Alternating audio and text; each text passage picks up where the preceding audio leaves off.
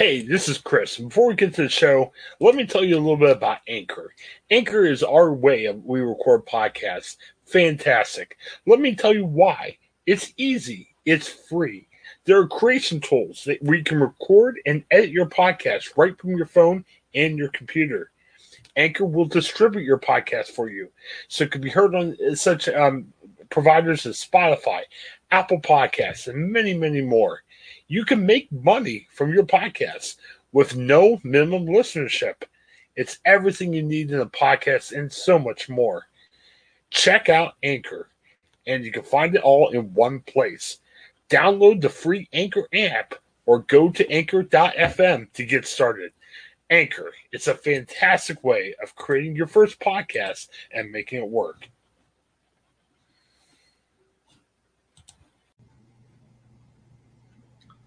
It's a summer blockbuster, and it's a documentary series that you can both stream on HBO Max. Hey, everybody, I'm Craig Schaup here with the Ohioan Podcast Network, and today we are going streaming. Now, the first thing that we're going to talk about today is the recent blockbuster summer release, The Suicide Squad. Now, I know this has sort of been a relative disappointment at the box office.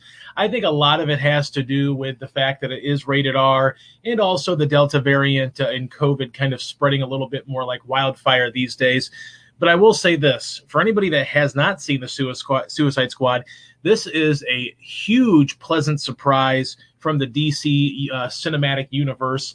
I will say this. One of the things that I've not really cared so much about for the DC universe of films is that I don't feel like they've really struck the right tone oftentimes.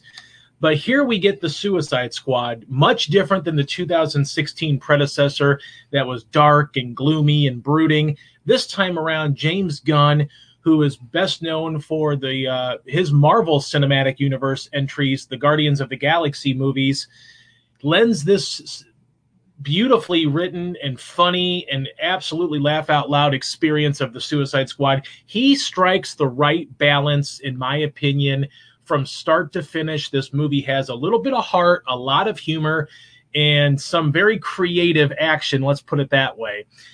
We do get some holdovers, as I've talked to Bob Garver, our New York City film critic, and then George Thomas, our Akron Beacon Journal film critic. There are some holdovers. Margot Robbie returns as Harley Quinn, which is amazing. I'm so glad she has stuck with this franchise and in the DC universe playing Harley Quinn. Joel Kinnaman is back as Colonel Rick Flag, and then Jay Courtney also as Captain Boomerang, as well as the great Viola Davis as Amanda Waller, sort of the leader of this team, putting the team together. This film, it jumps around narratively. It's a very loose structure at times, which I could probably give or take a little bit. That's probably something that I didn't think needed to be done, where they would have a scene play out and then it would be 8 minutes later or 2-3 days earlier, whatever it may be. Some of that worked. A little bit of it didn't work for me, but ultimately what this movie did was set a tone. I don't know if you can call this a rebooting of DC movies, if you will. Obviously, there's the Batman that's going to come out next year, which is probably going to be very dark and brooding and mysterious. But in this case, the Suicide Squad, James Gunn has really made a movie that fits the tone of what the Suicide Squad should be. So in place of Will Smith, it's Idris Elba as Bloodsport. You also have John Cena coming in as Peacemaker. Michael Rooker as Savant. Nathan Fillion as TDK, which is a hilarious character that appears at the beginning of the film in a very fun way. Also Pete Davidson as Blackguard. So there is a lot going on here, a lot of Suicide Squad members. We have Polka Dot Man that's in this film. King Shark is voiced by Sylvester Stallone in sort of a funny turn, almost taking a Groot-like acting ability here with how maybe Vin Diesel played the character of Groot in the Marvel Cinematic Universe. Sylvester Stallone has a lot of fun as King Shark. This movie, though, at the end of the day, there were some very laugh-out-loud moments to the point where I actually crying a little bit because I was laughing so much at some of the scenes, whether it be some of the ironic kills that are going on or just in general, some of the jokes that were landing. There was a lot of action that, really sets up some funny moments where they kind of, the payoff is that they didn't really need to make, do some of the action there, or some ironic twists of how action kind of meets each other. And this is just a fun film. James Gunn really understood the Suicide Squad. I'm not saying David Ayer did not understand what the Suicide Squad was in 2016. I think he was maybe a little bit of a prisoner of the Warner Brothers system and how they wanted their franchise to go, especially when you're looking at comparing it to maybe what we've seen from Marvel, where some of their movies are certainly comedic in general, but then there's also some seriousness to it, whereas DC kind of has gone to this different path where they're a little darker, a little bit more brooding. It's a little bit more emotional, or supposed to be emotional. In this case, though, James Gunn is able to blend action, blend comedy, blend these really fun. If you're going to go rated R in a DC or a Marvel movie like he's allowed to here, you've got to go all in. And I think he pretty much does go all in as far as looking at what's going on the screen, whether it's the humor, whether it's certain things that are shown on screen that you normally don't see in superhero films. And of course, the language, but then the violence is ultra hyped up here into rated R territory. A lot of gruesome kills, a lot of funny kills. Ultimately, James Gunn has made a Suicide Squad film that I never really thought could exist. At the end of the day, they made the first one in 2016. It really fell flat for me. It just wasn't interesting enough. In this case, we get a little bit of character development. We get a little bit of opportunity to meet some of these people and learn a little bit of backstory, because I have to admit, there's a lot of these characters in this series that I have never heard of in the comic book. I'm not the biggest DC fan, so there's some characters that I just do not know who they are. I've never heard of them. And this is an opportunity to get a little bit of backstory. It's not necessarily one of these movies that's going to, take every character and allow you to kind of learn everything there is to know about them. But at the end of the day, I think what James Gunn has done has made something that DC, Warner Brothers can be very proud of, even if the box office doesn't necessarily reflect that. I think that this is a situation where I would say DC needs to say, James, we want to continue working with you. What other ideas maybe do you have? Because at the end of the day, he's worked now with Margot Robbie's character of Harley Quinn. He's worked with Idris Elba. He's got John Cena. And of course, there has been the announcement that HBO Max will have a Peacemaker series based off of the John Cena character. Obviously, we would love to see more Idris Elba. I mean, who wouldn't want to see more of him? He's a great actor. He brings a little bit of emotional punch along with great humor to that role as Bloodsport. So moving through the franchise here, I don't know that we're going to get more movies about the Suicide Squad, or maybe we might see them, appear in other movies possibly. I hope we do, because honestly, this was a real pleasant surprise. I think James Gunn should be courted probably very heavily by both Marvel and by DC. I know he's going to have Guardians of the Galaxy 3 coming out here in a few years.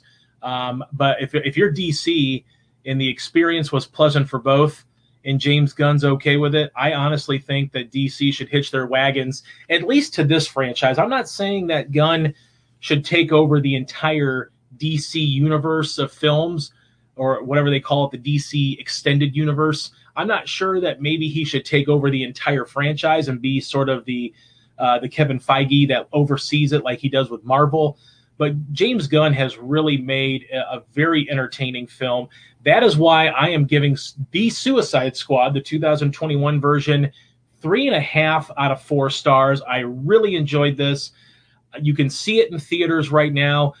You have until September 5th to see it on HBO Max via their same day and date release screening that they do. You get a month for it. You get it for a month. So I watched it in beautiful, just gorgeous 4K on my TV. It was a gorgeous looking film, well shot, well crafted, great action sequences, good pacing on those sequences. Ultimately, it was just a fun experience. I can only imagine the experience that you might get at the theater as well. But I did want to get to see it here before so I could review it for everybody. So that's why I decided to see it on HBO Max. And I definitely am very pleasantly pleased with how that looked on the 4K format. So highly recommend it. I gave the initial Suicide Squad from 2016 1.5 out of 4 stars. I don't know. It just rubbed me the wrong way. I mean, as much as I enjoyed watching Will Smith and Margot Robbie and Joel Kinnaman in that first film, it fell flat for me, the overall. And it's funny because most people would compare the villains and obviously in the villain, for Suicide Squad is a giant starfish, but it really works with the tone of this film. So a lot of people have maybe thought, well, okay, a starfish is basically the monster villain in this movie, but it completely makes sense for the tone and sort of this satirizing almost of superhero movies in some way.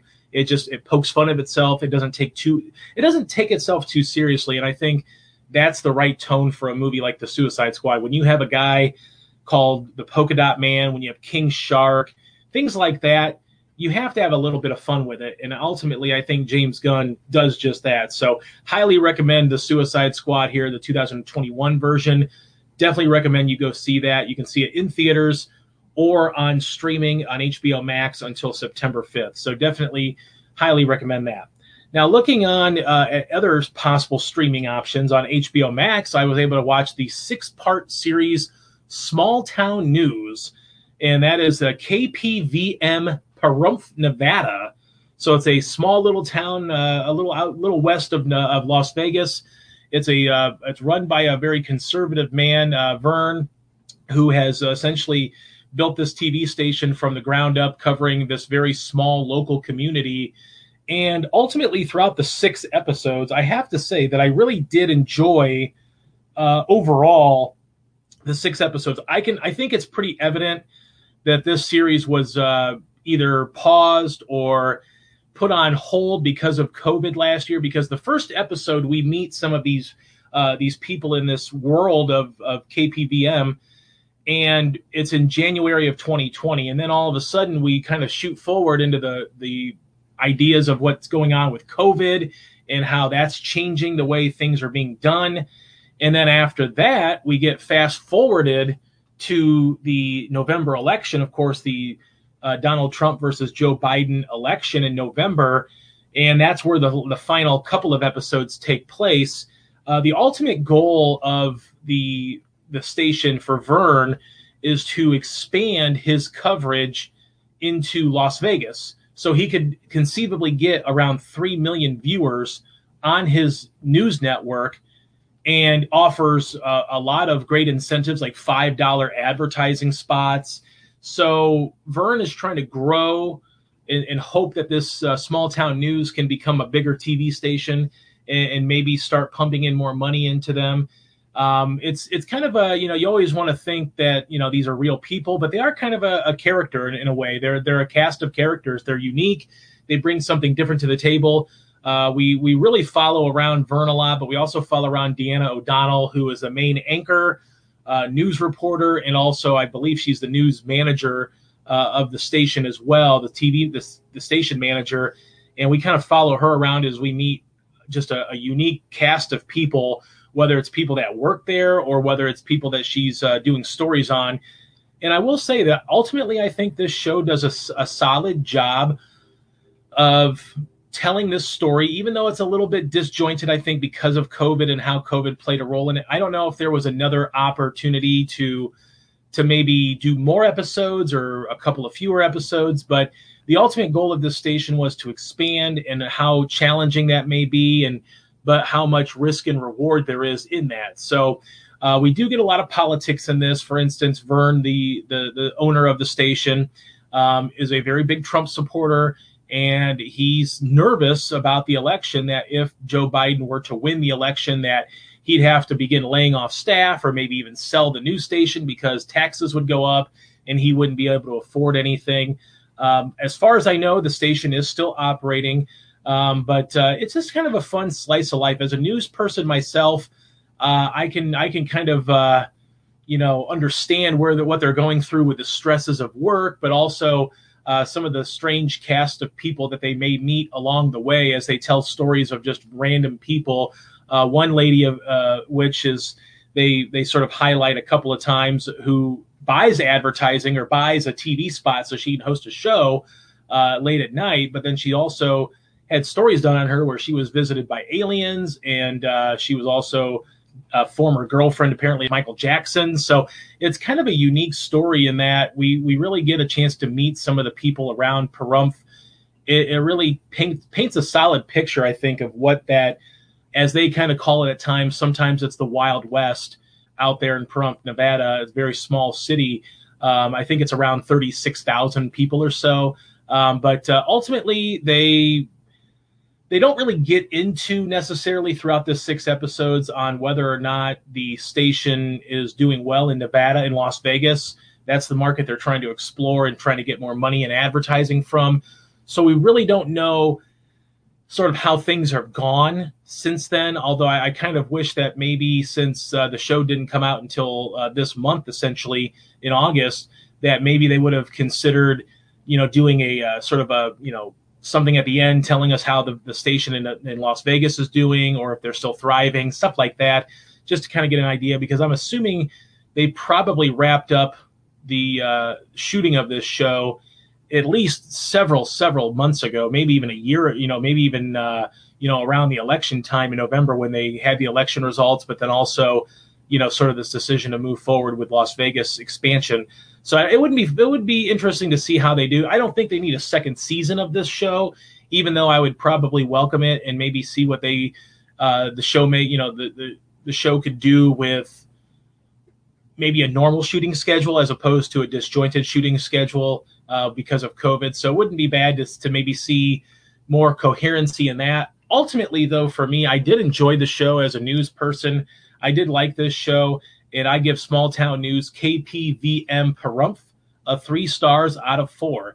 This is Craig Shoup with the Ohioan Podcast Network, and we have gone streaming. Hi, I'm Jennifer Mooney. Welcome to what is our new Hope Interrupted podcast based on the work from our book, Hope Interrupted, that I co-authored with my good friend Byron McCauley. Hey, Jennifer, I'm looking forward to this podcast as much as I was looking forward to writing this book with you. We hope to interview some high-impact folks as well as have a little fun. We're going to cover stories of hope. To learn more about our podcast and our book, please visit www.hopeinterrupted.com.